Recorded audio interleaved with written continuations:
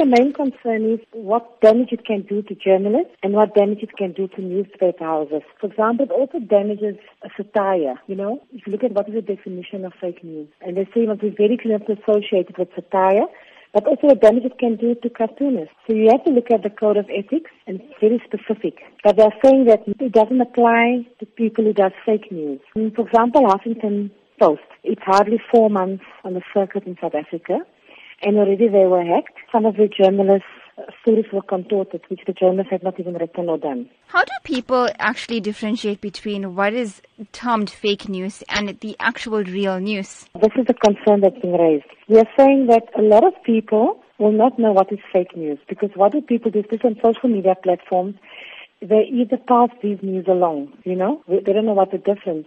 But now the responsibility is becoming bigger and more difficult for journalists. Journalists have to make sure that they check their sources at all times. But at the same time, too, journalists have to ensure that media houses respond as fast as possible. For example, if Twitter gets hacked, or if their web page gets hacked, or if their email addresses get hacked, they need to respond so quick to minimize the damage, because it can contribute to them losing readership or viewership.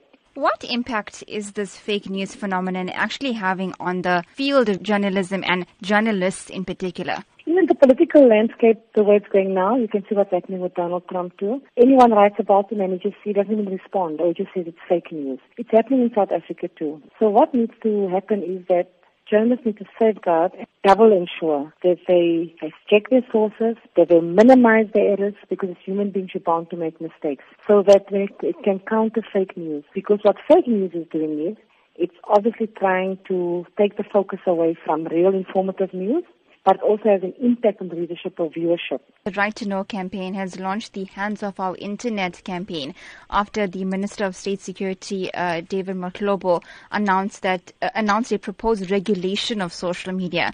What impact do you think this regulation will possibly have on the dissemination of fake news? I fully support them. I don't think that our minister should be allowed to regulate the media. I'll give you a simple example. Remember when SABC took the decision not to show the violence that was taking place? I think it's important for citizens to see what is happening, but they need to decide for themselves.